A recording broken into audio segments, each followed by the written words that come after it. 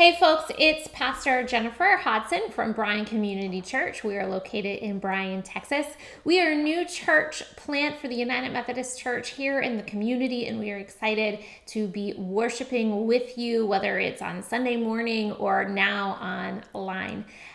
We are, as I said, so new that we don't have the abilities to live stream just yet. We are hoping to do so soon. But until then, what I like to do is sit down after I have preached my sermon and re-record what I shared on Sundays. And so this is the opportunity that I do that.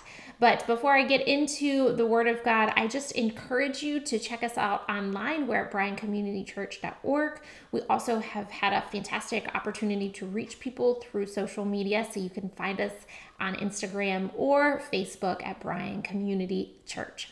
So with that being said, I hope and pray that you have brought your Bibles with you today. If not, grab them, because we are going to be in the Word of God as we are every Sunday. And then I want to share with you a profound statement that was made to me when I was in seminary.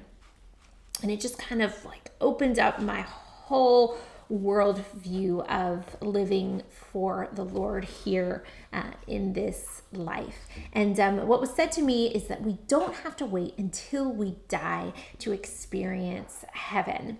Now, of course, Jesus, we know, conquered all sin and death, and that we have the opportunity when we place our heart and trust in him to go to heaven after we die.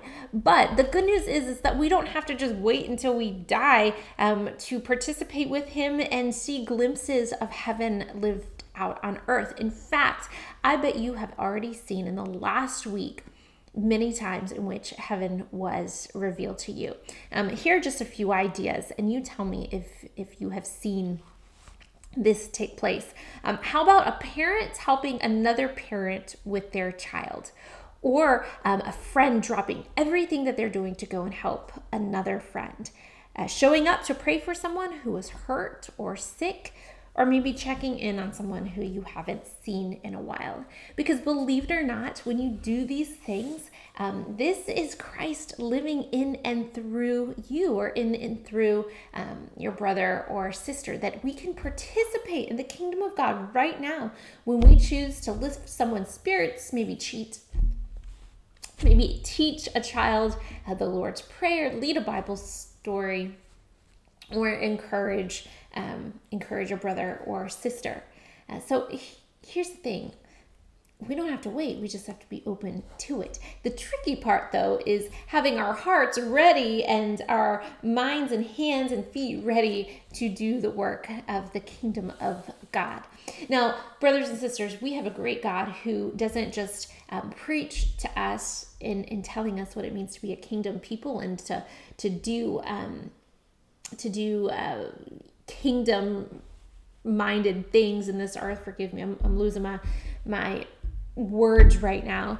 We don't have to wait, and we have a God who demonstrates it. Because what I love about Jesus is that he didn't just preach about being a kingdom people, he actually lived it out. He taught it, right? We have a show and tell Jesus, someone who's going to show us what it means to live for God and to live for others, and to put our faith into practice. And in fact, in Matthew chapter 4 and 5, we are going to unpack that. Jesus, he came, before he said a word, before he taught anything, he just simply went around Galilee. In chapter 4, verse 23, he went around Galilee teaching in their synagogues, proclaiming the good news of the kingdom, and he healed every disease and sickness among the people.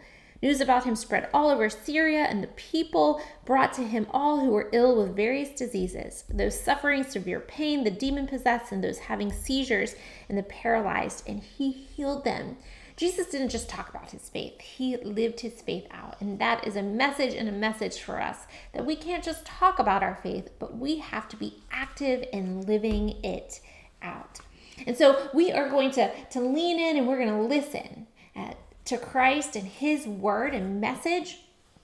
And we're going to figure out how we can continue to be a kingdom people who help reveal heaven on earth, and what are the characteristics that we are to have in doing so. And so we learn, following Matthew chapter 4, and after Jesus has healed many people, he takes a step back and he starts to teach and explain why he does what he does, and then who we are called to be if we are going to be his followers.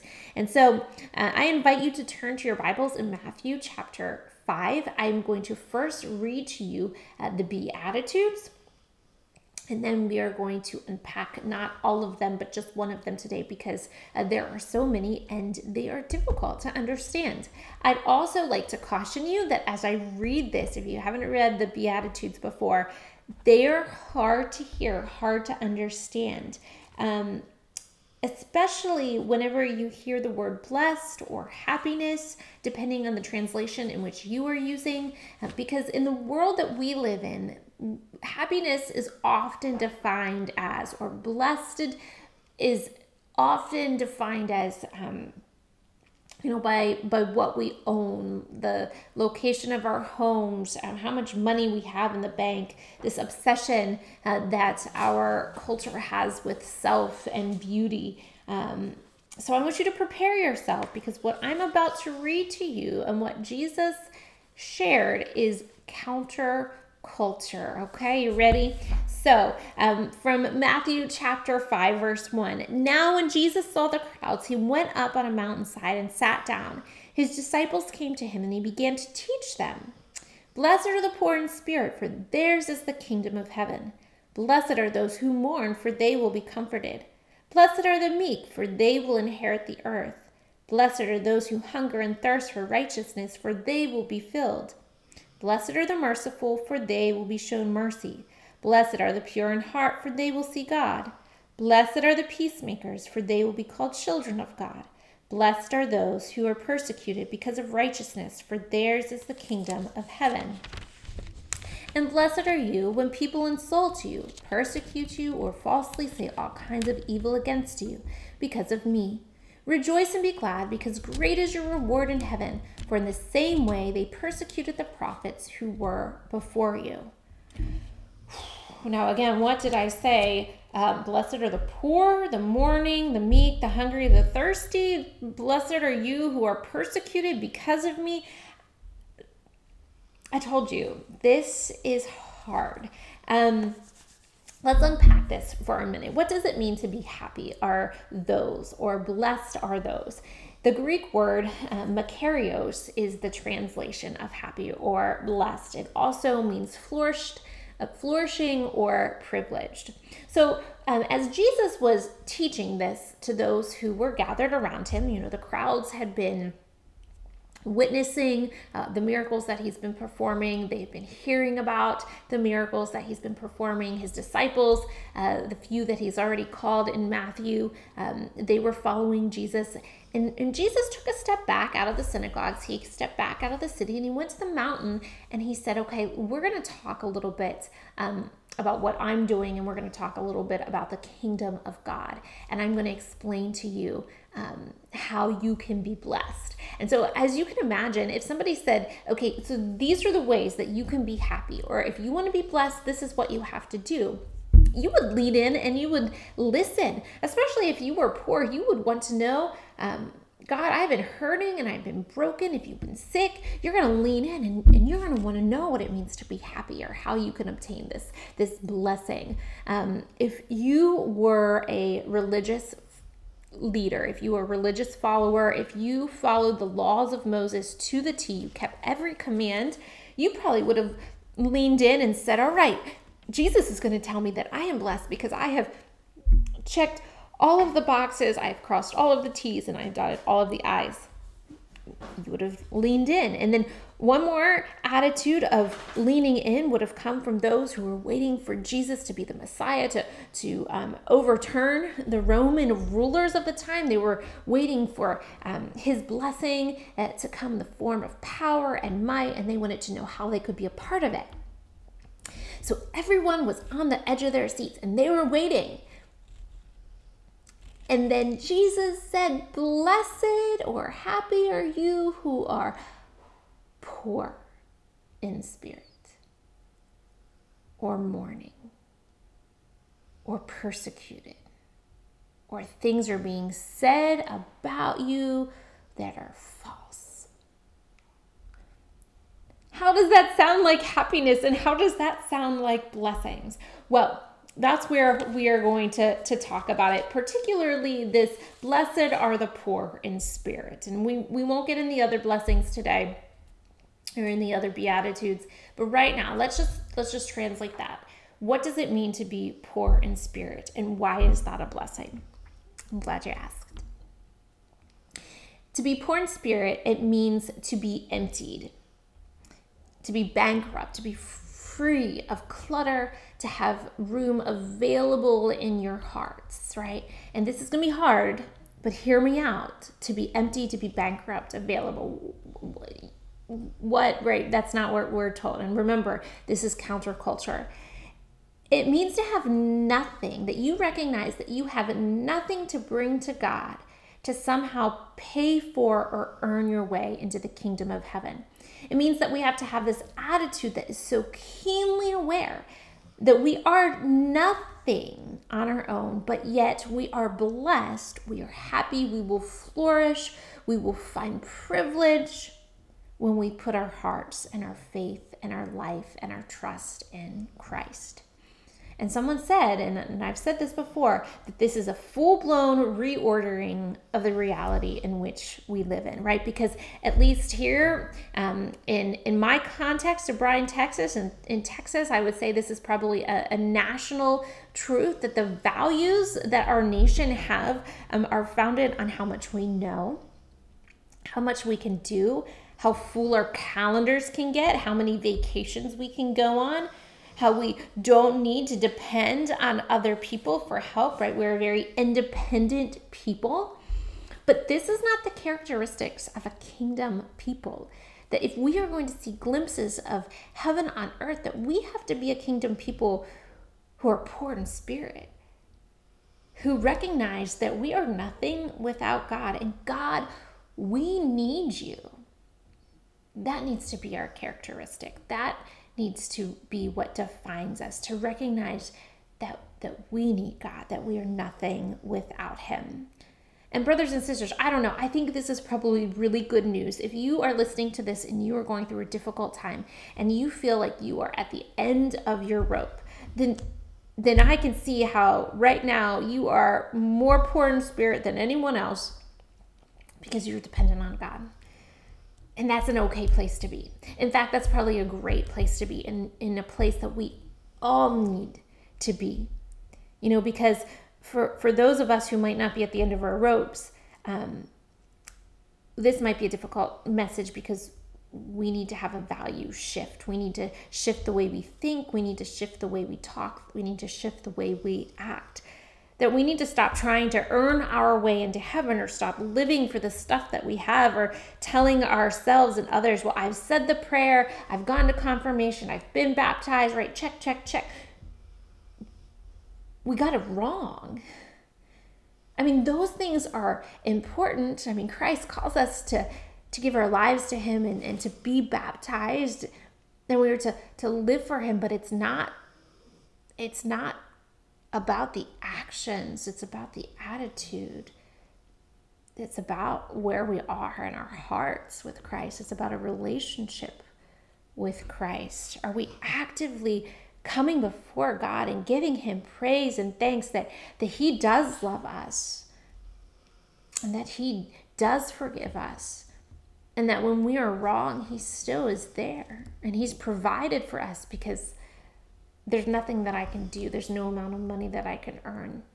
There are no amount of works that I can work to make my way into the kingdom of heaven, to make my way into God's presence. There's nothing that I can do. And Jesus says that that's the attitude that we need to have, to realize, God, it's not about me. It's not about us. God, I need you. And so, brothers and sisters, as I share this message today, I just encourage you to think and pray about it. What's your attitude? What's your life? What have you been reflecting as followers of Jesus? Because here's the thing, and I think this happens. And my sister Linda Scroggs shared this with me. She said, sometimes we get so busy in life that we forget to stop and drink our water, right? And we can think about it this summer. It's been so hot in June and July. We get so busy that we don't take time to drink, and then we get dehydrated. It's not healthy for us. But then what happens when somebody puts that water in front of us? We realize how thirsty we are. And I think that's kind of what has happened today. This passage reminds us how thirsty we are, that we haven't been drinking from the well of life, that we haven't been allowing Jesus to fill us, that we think we've got it all figured out and we're just fine until somebody sits us down and puts a glass of ice water in front of us and we realize how thirsty we are. And it's not a bad thing to be reminded. And I think that's what our passage does today. It reminds us of who we are and who we're called to be, and that we need to be drinking from a well that doesn't run dry. But in order to drink, we have to stop for a minute and look up and say, God, it's you that I need, because I can't on my own. And so I closed with this confession, and I want to share it with you today. So as a new church plant pastor, as a new church plant in Bryan, I have a lot of people who've come up to me and say, hey, how's it going? What's going on? Are you excited about the new church? And I'll say that so many blessings, but I often find myself saying, it's really hard. And I say that with all of the best intentions in mind whenever I say it's hard. It's hard for all of the right reasons and all of the good reasons, right? Because we're starting from scratch. We don't have a building. We don't have a budget. We just have ourselves and a group of incredible people who are willing to do God's work and put in the effort. But it's hard. And where I have become, or where I have been in my faith and walk and journey in this new church plant, is poor in spirit. What I have realized that God, we cannot do this without you. And I think that's exactly where we're supposed to be. We're supposed to be on our knees saying, God, this giant that's before me, here it is. I can't conquer it, but you can. And I have said that, and I've been saying it. And a few weeks ago, maybe just over a month ago, I had a colleague who came up to me and said, "Hey Jen, how's the new church, and what do you need?" And I said, "Well, you can pray. You can pray for us. You can pray for us." And a few weeks ago, I got this text message, and there was a bracelet on the text message. And I don't know if you can see this or not, but it says, "Pray for Bryan Community Church." And that colleague of mine, he took my request for prayers very seriously. Mike Lindstrom, down at First United Methodist Church in Brenham, down where Bluebell is made. So if you're not familiar with Brenham, maybe you know Bluebell. And he went to his congregation and he bought these bracelets and he handed them out to all of his people and said, "Hey, there's this new church plant there in Bryan. We're going to pray for them." And they're praying for us. And I'm realizing that God does intervene and he does provide when we are on our knees and we say, "God, we can't do it by ourselves." And so that's the attitude that I am leading with right now, and that is the attitude that our church is leading with. And God just steps in, and he's been, and he's going to continue to do that. And he's going to step in, and he's going to continue to step in any area of our lives, not just within the church, not just within Bryan Community or the church setting where you're serving, but in all areas. In our marriages, as we raise our children, in our communities, at school. Where do you find yourself at your work? Blessed are the poor in spirit. Blessed are those who say, God, I wave the white flag. I can't do this, but you can. And this is who we are called to be. And this is a kingdom people. And when we live in this way, little glimpses of heaven, because when we get to the pearly gates and we stand before the Lord, He's going to want to know that our hearts are looking to Him and are ready to worship Him and are ready to depend on Him. And so why not practice now? Brothers and sisters, I share this with you in the name of the Father, the Son, and the Holy Spirit. Amen.